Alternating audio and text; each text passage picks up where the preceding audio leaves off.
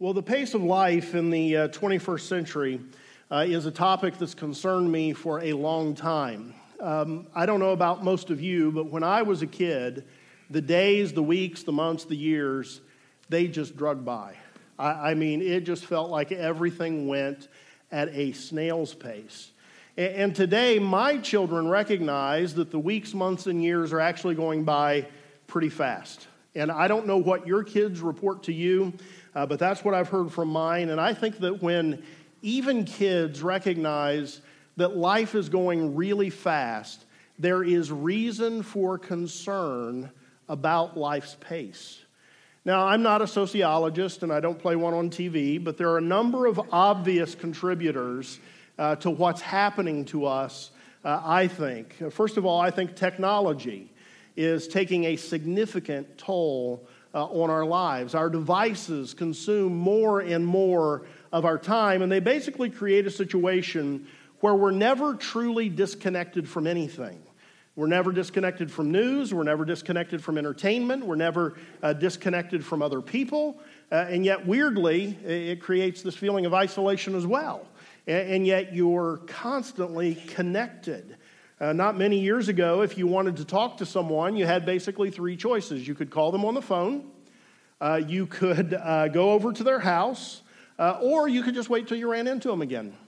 At church or work or, in the grocery store. And now we have messages bombarding us from all different directions. Our cell phones, Facebook, Snapchat, text, email, and on it goes. And managing all those different sources of communication can really become overwhelming. You think you have checked every possible way that someone could have gotten a message to you, and then you run into someone and they say, hey, responded to my message. And then they name the one place that you failed to check to make sure that you had gotten all your messages, and it just contributes to a lot of just feeling of kind of being overwhelmed. Any of you who watch The Office, which I can't in good conscience recommend to you, but any of you who watch that know that one of the characters, Ryan, developed this awesome app called The Woof that would notify you on all your devices simultaneously. So it would ping you every time someone sent an email. It would also go to your text and your Facebook and everything else. I don't think that would help much, actually. I think that would just be worse. I recently read an article by a writer named Andrew Sullivan, who's an atheist, and he lamented the toll that technology and constant interaction with the online world had taken on his life. The article was titled, I Used to Be Human. And while I don't agree with a number of things that he said in the article, I mean, he is an atheist and I believe in God, so we're going to have some different viewpoints, but he did a wonderful job articulating the soul-crushing damage that our digital world can cause in our lives. It just consumes time that we used to have for other reasons. Technology has done some good things.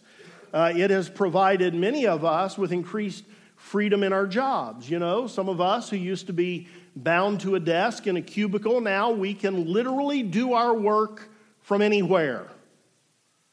But, oh wait, is that good? Is that good? In one sense, that feels a little bit freeing, but actually it's actually more bondage because you can't ever get away from your job. I mean, you used to eventually be able to leave the desk in the cubicle, and then the stuff waited for you there until you came back the next day. And now it is constantly with you on your laptop, on your iPad, or on these amazing computers we carry in our pockets or purses, the smartphone. Technology, at one point in time, we were told would limit the amount of hours that we needed to work. How has that worked out for anybody? I hear from so many of you regarding the long hours that your employers require of you. This contributes to the frantic pace of our lives. Days that our society used to view as off limits, honor as off limits, it no longer does. Can any of you remember when Sundays just all the stores were closed? Few of you still around can remember that. And when that went by the wayside, at least we still had a few days of the year where we all agreed we're just not going to do anything that day. Thanksgiving was one of those, and Now we see what's happened with Thanksgiving, and thankfully there seems like there's starting to be a little bit of pushback against that, which is a good thing. But Thanksgiving, stores are open now then. We don't even honor that day of the year as a day just to disconnect and unwind and rest. And of course, you can shop 24 hours a day online now. Don't get what you want for Christmas. Just go into your bedroom while everybody else is eating dinner and buy the stuff that nobody got you. And just shop all the time. Shop all the time. Here's one some of you won't like, but the demands that youth sports place on kids and families today far surpasses anything that those of us at least over 40 experience, maybe over 35. But at least if you're over 40, the demands of kids' sports is much different than it used to be. Very time-consuming, contributes a lot to the pace of life that we're all living. Everything is organized now. Everything is organized. Practices, games, fees. The fees. Oh my goodness. And of course we can't say no, because that would make us horrible parents.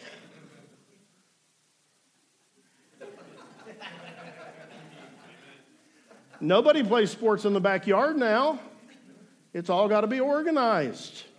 And this contributes to our out-of-whack pace of life. There are just so many things that are eating up our time, creating busyness, and just contributing to the frantic pace of life that we have. And the list could go on and on. There's just so much that consumes our time, so much that clutters our minds, and so much pressure is placed on us from so many different sources that if we aren't careful, we end up overwhelmed, we end up stressed out, we can even end up burned out. We live in an age of unparalleled comforts and conveniences, and yet so many people are so unhappy. So many people are so stressed out. And it's because we're overwhelmed. And this does emotional, relational, spiritual, and even physical damage to us. I'm completely convinced that most of us are overextended. We just have too much on our plate. We're borderline overwhelmed, if not completely overwhelmed. And I'm convinced that most of us are desperately in need of more rest.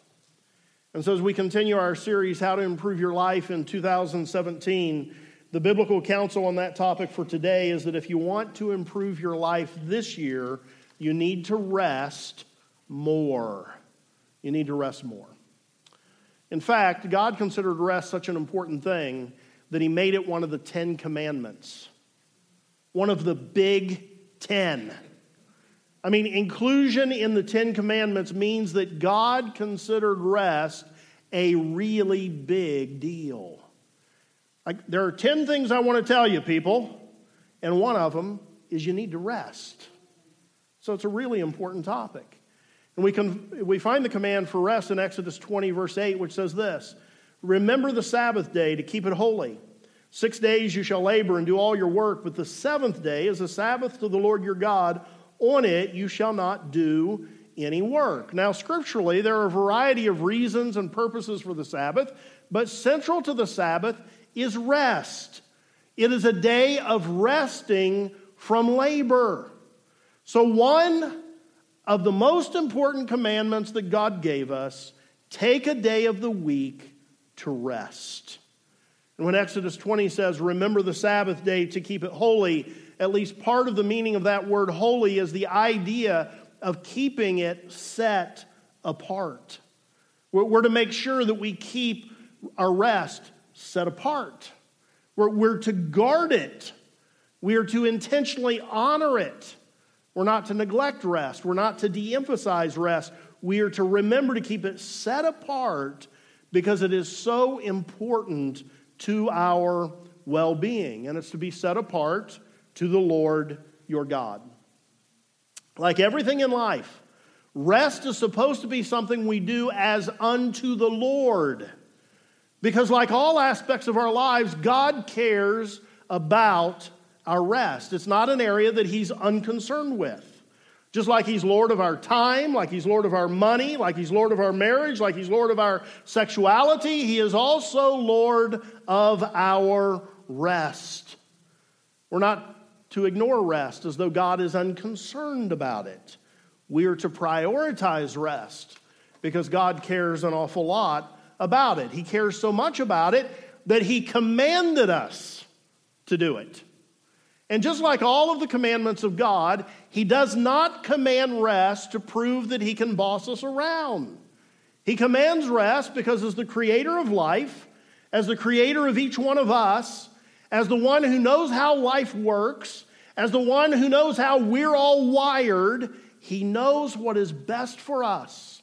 And He knows what's going to help us get the most out of our experience of this precious thing called life, this precious gift of life. And so just like all of God's commandments, the command to rest is a gift to us.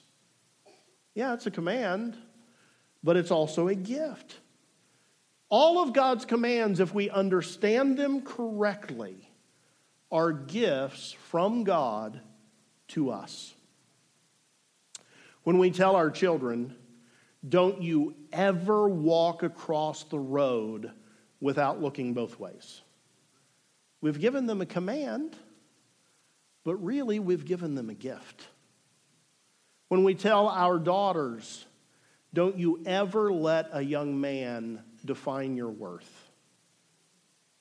Or we tell our young men, don't you ever let a young lady define your worth.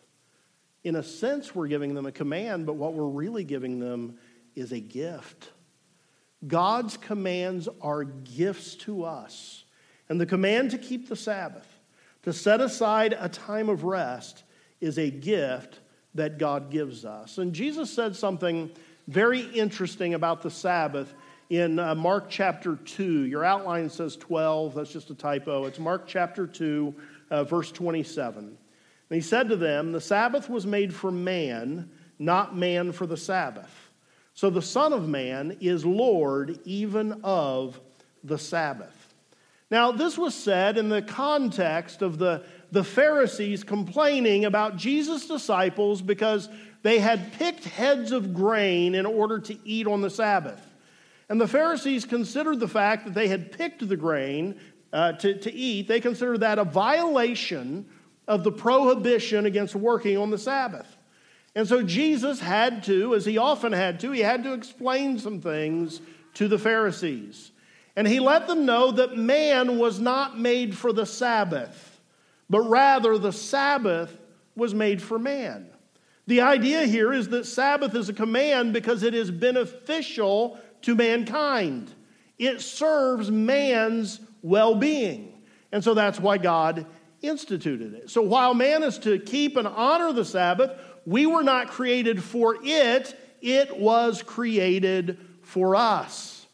In other words, Jesus was saying that all of the rigidity that the Pharisees insisted on regarding the Sabbath was missing the point. The point was rest, not obsessing over what constituted work and what constituted rest. Jesus was more concerned that they keep the spirit of the law rather than the letter of the law. And in fact, throughout the New Testament, Jesus kind of illuminated the Ten Commandments for us in a variety of ways like this, saying, no, it's not the letter of the law I'm concerned about, it's the spirit of the law that I'm concerned about. You see this in the commandment against adultery, where Jesus said, you guys think you're doing great because you're not having, sex with people. And He said, but here's what I happen to know, you're thinking about it all the time. And that's like, adultery of the heart. And so it's not just keeping the letter of the law that I'm concerned about, it's the spirit of the law. Like your mind needs to be pure. And in a similar way with the Sabbath, you might keep the letter of the law by not plucking the grain on the Sabbath, but if you're hungry and you need food, it's not the letter of the law you need to be concerned about, it's the spirit of the law, because the point of the Sabbath is not plucking grain or not plucking grain. The point of the Sabbath is your well-being. It's your well-being. That's what it's about. And it's a good thing that Jesus said this, Because even today, people are tempted to go the route of the Pharisees and really get bogged down in what the letter of the commandment about the Sabbath means. There are all kinds of views present even in the church today. People have a lot of different views about the Sabbath and how we ought to understand it. And I'll just mention a few. There aren't many anymore, but there are still a few Christians around that think we ought to be keeping the Sabbath on Saturday. Others, which means virtually all others, say, no, we don't need to keep the Sabbath on Saturday, but we need to honor Sunday as the Sabbath. That's the day Jesus rose. That's the day that the early church started meeting, and so that's what we need to do. Both of those groups define the Sabbath very much in connection with the day that the church gathers to worship. Other viewpoints in the church include those that say, the Sabbath has really been fulfilled and in a sense done away with because Christ fulfilled it, and our entire lives are lived in Sabbath rest. As we rest in Jesus, our entire lives are Sabbath rest. Others say that the proper understanding of the Sabbath is that every day is to be regarded as the Sabbath. Every day is set aside as holy to the Lord. And of course, that's true, whatever the rest of your views are. But every day is to be set aside and holy to the Lord, and so it's less important if you identify one day as the Sabbath or not. Some emphasize worship, the worship aspect of Sabbath more than rest. Some emphasize the rest aspect more than worship, and on the debates go. And these debates have been going on for a long time. They were going on at the time of Jesus, they were going on in the early church, and they continue today. My view is that the right approach is that we honor each other's various convictions about the Sabbath while all holding our interpretations loosely and focus on keeping the spirit of the Sabbath rather than the letter of the Sabbath. And here's what Paul wrote to people concerned about such things in Romans 14:5. One person esteems one day as better than another, while other esteems all days alike. Each one should be fully convinced in his own mind. And then he goes on from there and he tells the Romans to stop judging each other over these kinds of things. Some have one view. Others have another view. And the Sabbath was in view with what he was saying there. Each should be fully persuaded before the Lord without judging those who view it differently. And so here at the Vineyard, we appreciate Paul's advice. And we are not going to get bogged down in needless debates about such things. For me, it's my view. I tend toward the view that for Christians, every day is holy and set apart for the Lord. But because the Sabbath was given us as a gift for our well-being, we should honor the spirit of the Sabbath's commands without getting caught up in trying to serve the letter of the commands. So while we're not going to look at all the biblical passage on the Sabbath, I want to share 4 aspects of the Sabbath from the Bible and from Christians' understanding of the Sabbath throughout church history that I believe are the central things that we need to incorporate into our lives in order to honor this gift called Sabbath. And here's the first one: rest. We need to set aside time for rest because God commended it to us. He commanded it of us. It's a gift.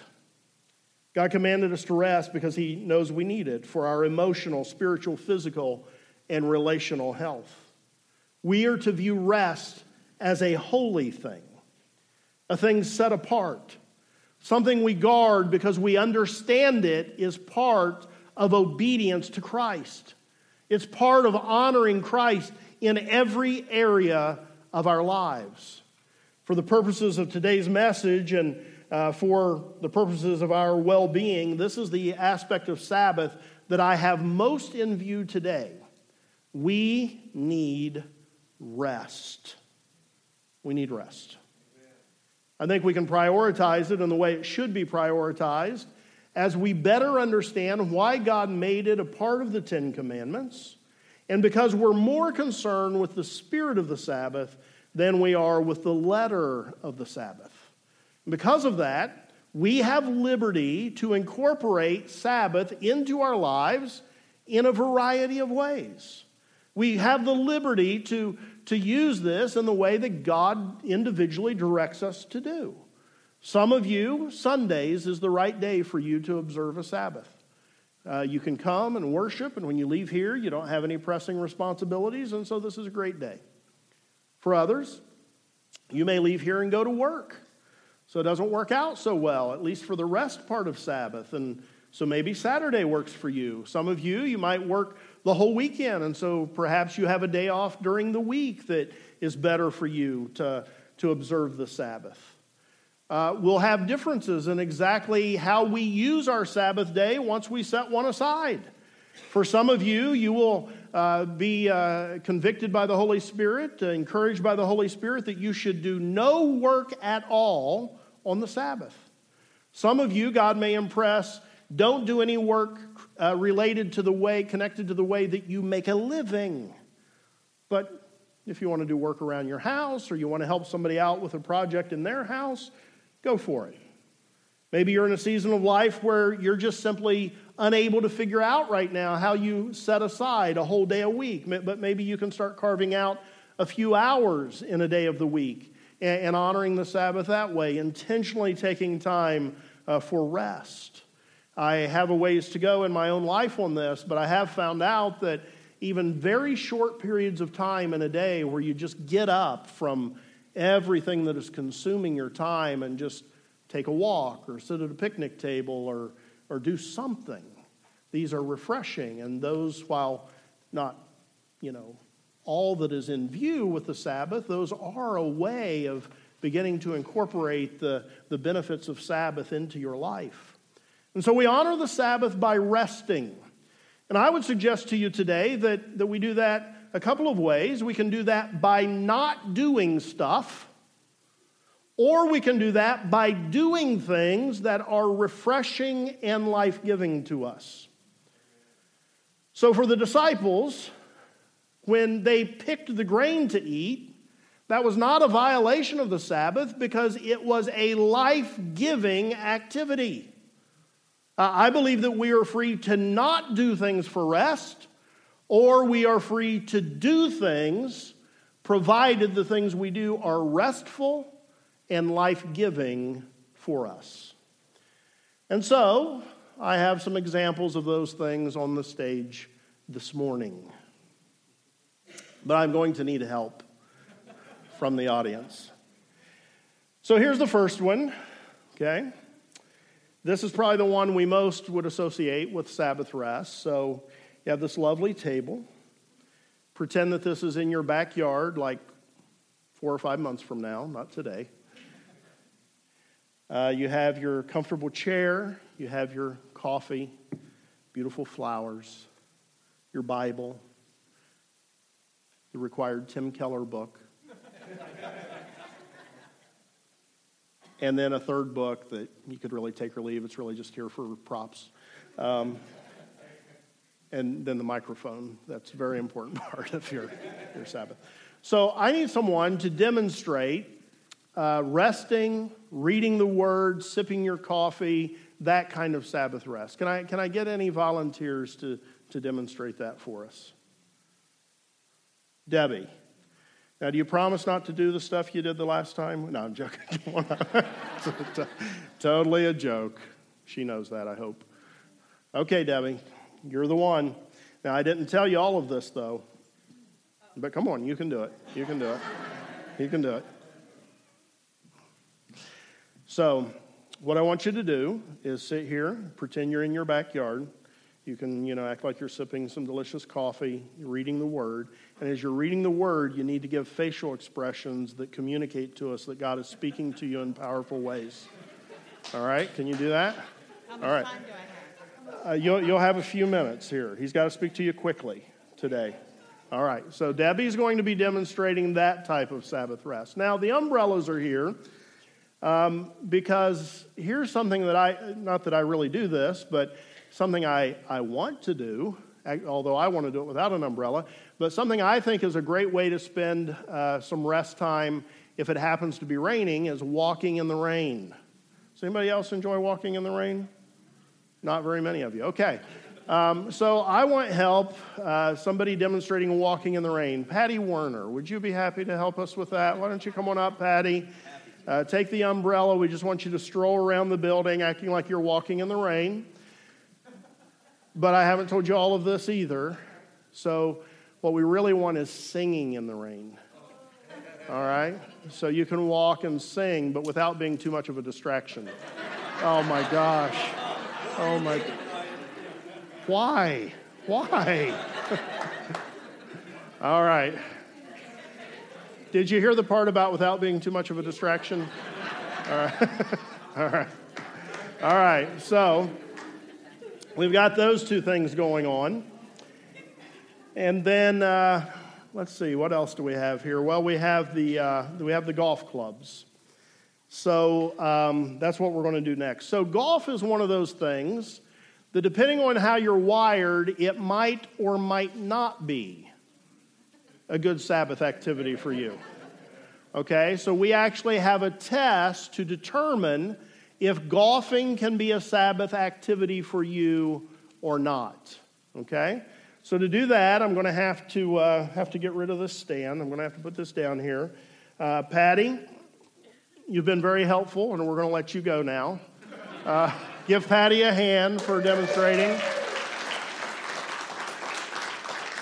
I think we saw more dancing than singing, but whatever. And did Debbie look like she was getting things from the Lord? All right.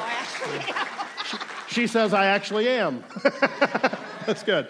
All right. But for this next thing, you are now in a place of danger, so we're going to let you go as well.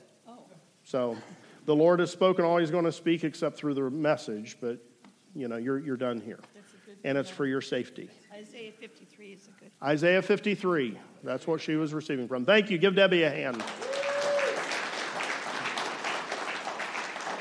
All right. So we're going to figure out if golf can be a Sabbath activity for you or not. So I need 3 volunteers.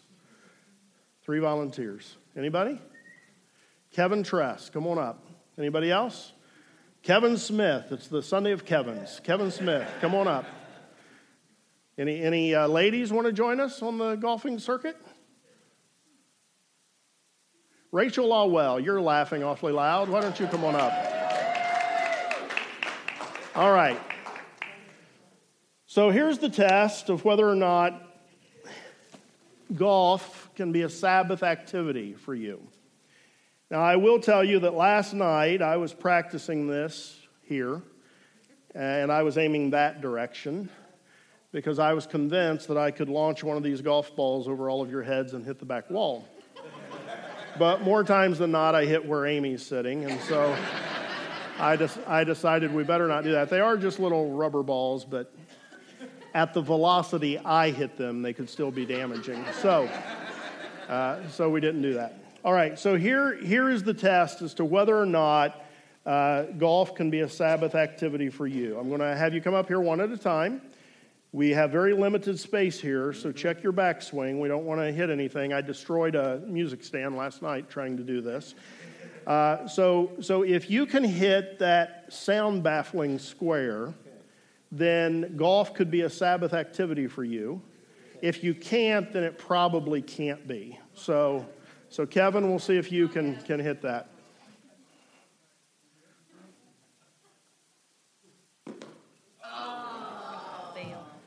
Better. All right. So next, whoever wants to go next, come on up. I have plenty here that I can give them. So, here you go. All right, Kevin, show us what you got. Yeah, that's probably not a Sabbath activity for you then. We do like Happy Gilmore.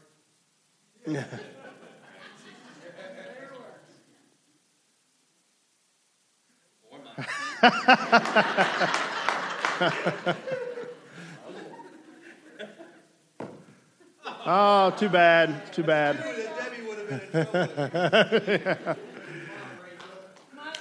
Rachel.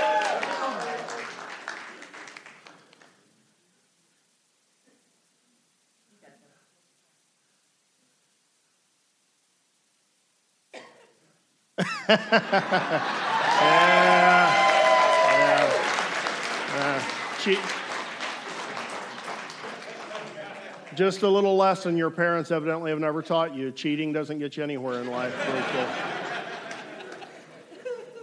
All right. So far, we have nobody that can golf on the Sabbath.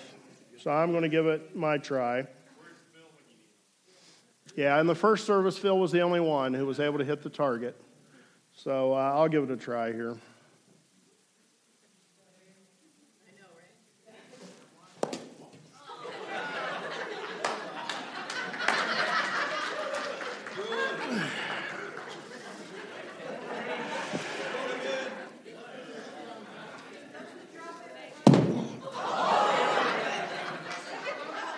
Here's how you know that you cannot golf on the Sabbath.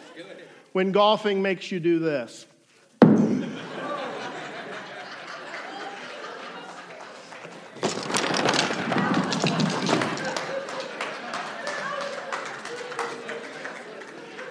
You cannot golf on the Sabbath if that's what it does to you. Now I have to bend over and clean those up. All right.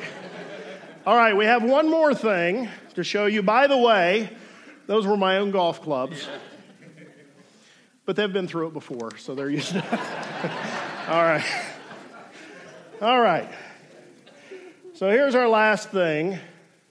The grand champion of Sabbath tools. So think of what you see up here as your Sabbath toolbox. And the grand champion of Sabbath tools is the hammock. How many of you agree with this? Yes. Yes. Because a hammock can also be a dangerous thing if you don't know how to get in and out of it, I arranged beforehand on who I would have in the hammock. So we have asked Mo Molinar to come and demonstrate the hammock. So Mo, there is a metal pipe underneath that hammock.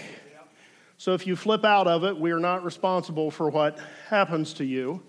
So I hope that you know what you're doing.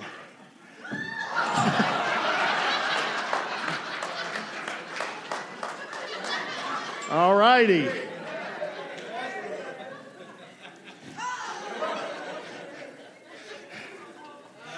Look at that.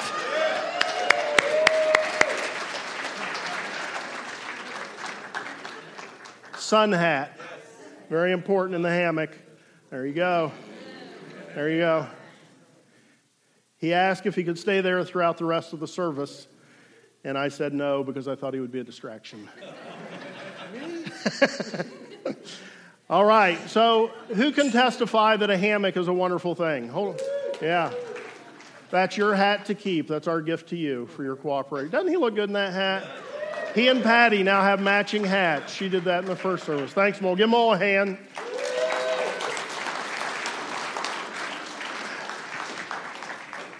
All right. So,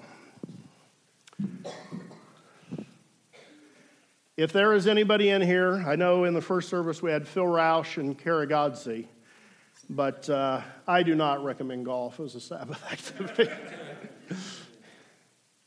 That was only partially embellished there on my part.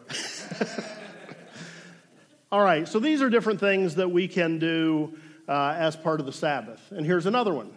Fellowship and worship.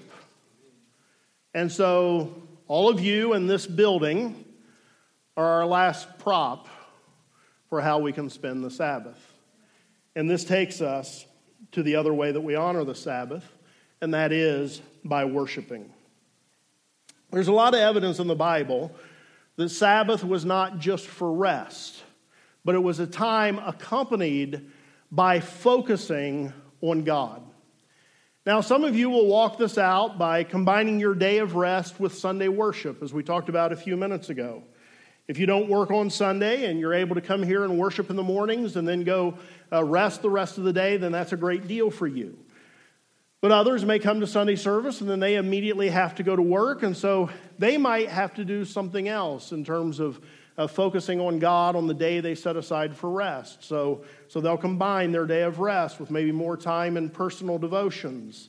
Maybe your Sabbath day observance will look something like resting in the morning and spending time with the Lord in the midday and then getting together with friends for fellowship in the evening.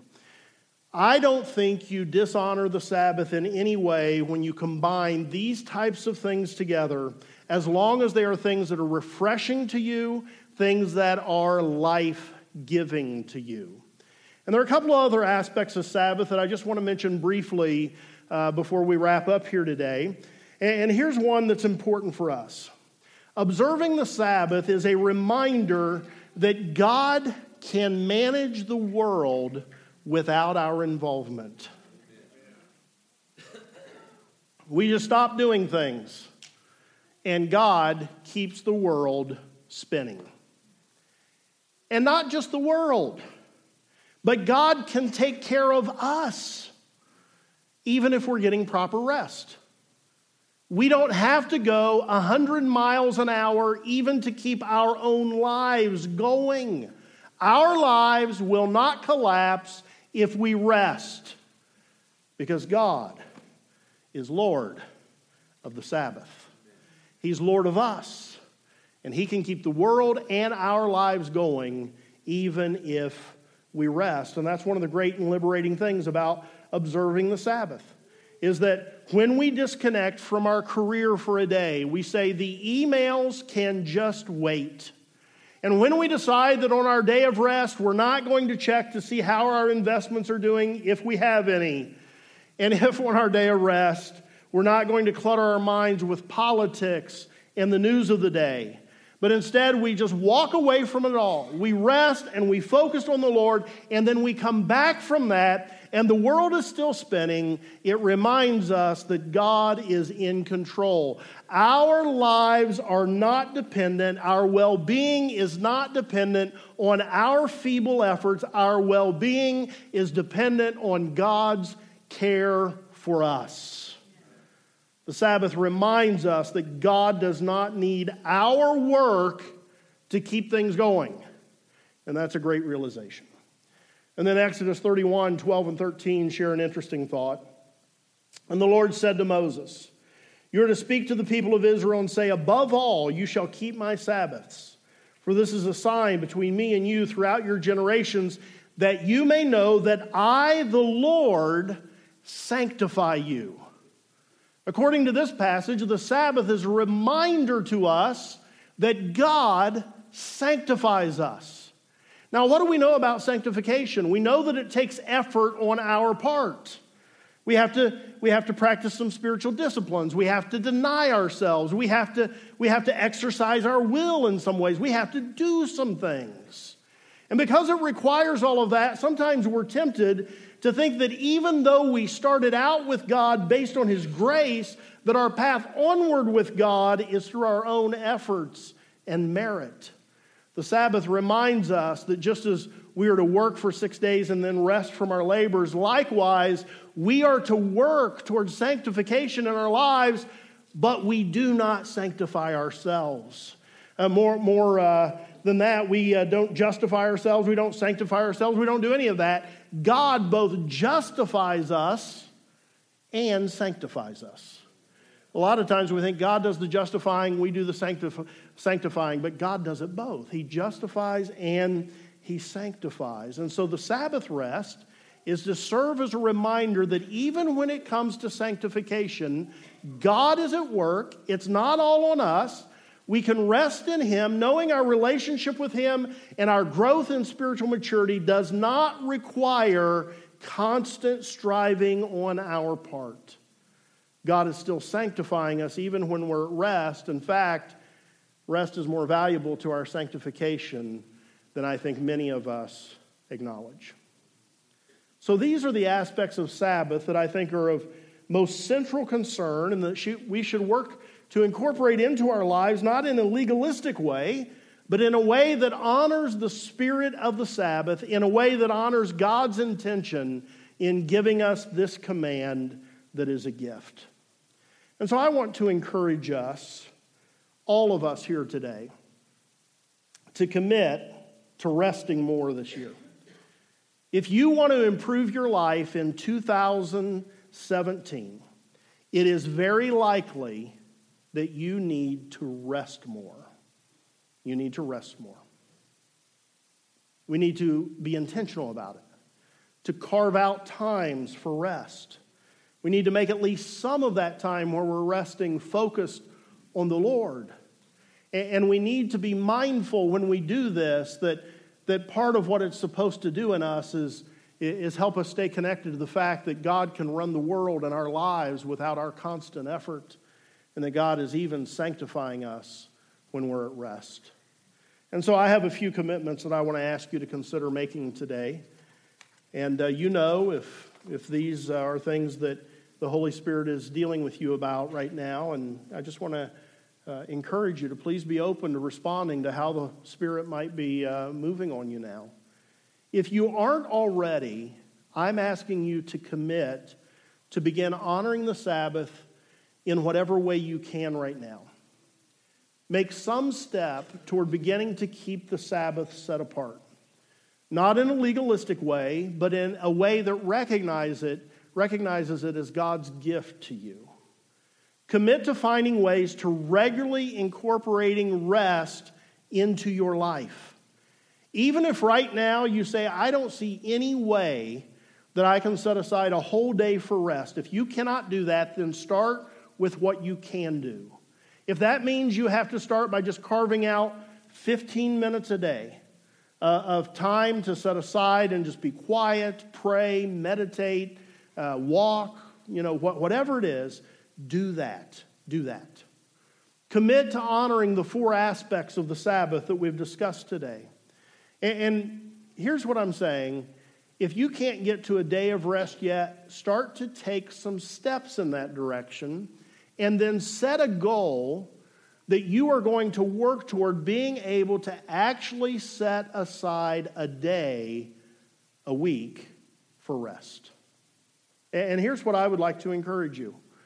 I think that many of us, not all of us, because some of us might have a little bit more work to do to get there, but I think many of us, if we set a goal, by Easter, I'm going to be setting aside a day a week for rest. I think we can get there. But find some goal that you think you can do and begin taking steps in that direction. And begin setting aside a time for rest, whatever that means for you. Not doing things on that day, doing things that are refreshing and life-giving, as well as focusing some time on the Lord and remembering that He is in charge. God has got our lives and the whole world under control, even when we're asleep in the hammock. Now, here's the reality. Some of you might have to make some difficult decisions in order to begin to honor the Sabbath and get the rest that you need. And I'm asking you to not underestimate the importance of rest in your life, and give serious consideration to making decisions to honor the Sabbath, even if it is difficult for you. Here are a few ideas that some of you might be able to apply to your own life. You might need to limit your kids to one sport at a time. That's what we have done throughout our kids' childhood. And honestly, we only have 2 kids. And when they're in one sport at a time, we have all we can handle. If you have more kids than that and you're letting your kids be in multiple sports at the same time, I honestly don't know how you do it. And here's the thing. We have had a number of students in our church who have gone on to play college ball. We have one in professional ball. We have some that probably have the opportunity in the future to move from college to professional. So we see in our own church that there are kids among us that do have abilities that it makes some sense to invest in their sporting life. But can I just speak honestly to most of us? Most of the Sallys and Johnnies around are not going to be professional ball players. Okay? So their lives aren't going to fall apart if they just focus on one sport at a time. You're not undermining their earning capacity because they ain't earning any money playing ball anyway. Wow, I sense that all of you think your kids are on the way to professional sports. We need a reality check. They are not. So they'll survive with one sport at a time, and you might need to do that for your sanity. You might do that so you can have some rest. You might need to do that so they can have some rest. I could talk about that one a long time, so I'm going to move along. Move along. You might have to have an honest talk with your boss. I understand what I'm about to say. This is a scary thing to do. But you might have to have an honest talk with your boss and say, I simply cannot be away from home every night of the week. I just can't do it. I'm willing to figure out some other solutions. I'm willing for it to take some time for us to get there, but there's got to be an end to this. I've got to have some margin in my life. You might have to sacrifice your love of Fox News or MSNBC and all the wildly entertaining political fighting that you love to watch. You say, well, Brian, I'm just laying on my couch. That's rest. That is not rest. That is life-sucking nonsense is what that is. My goodness. Now, there's nobody that likes politics and fighting about politics more than I do. I love it. But even I have, to a large extent, just cut that stuff off. I would, I hate to admit this, but I would often spend quite a bit of time watching political talk shows. And I'd just get torn up inside. And it was just a waste of time. And so now if I'm going to watch TV, I watch more relaxing things. Like Chopped. I mentioned that a few weeks ago. Best show on TV. If I don't watch Chopped, I watch Cooks and Cons. And if I don't watch Cooks and Cons, I watch Diners, Drive-Ins, and Dives. I watched one the other day of 3 wonderful places in Cincinnati, so Michelle and I are now planning a road trip. Breakfast, lunch, and dinner. And because that's what I watch, I need different tools than these up here in the new year. Some weight machines and treadmills is what I need. But you might have to disconnect from some of those negative influences because those things just contribute to turmoil and a lack of rest, a lack of peace of mind.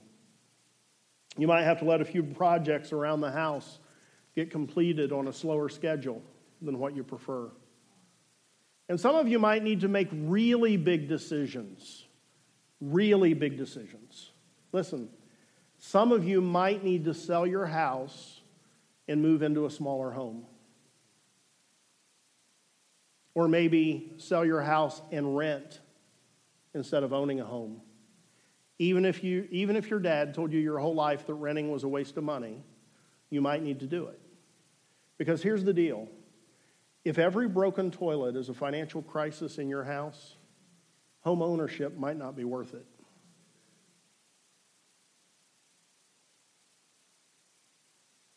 You might be better off renting so you can have some margin in your life.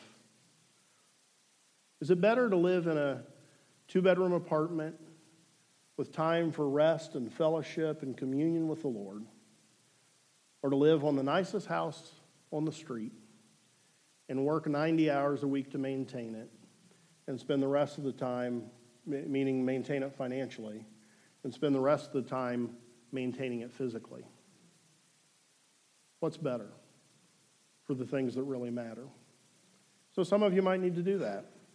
Some of you might need to start looking for a new job or a new way to earn money.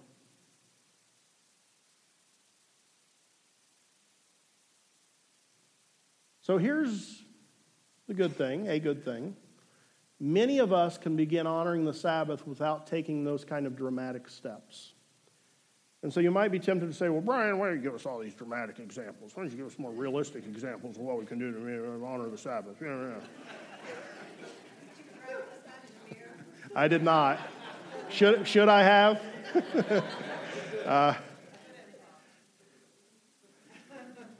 But here's why I use those dramatic examples, and that's because being able to rest more is an important thing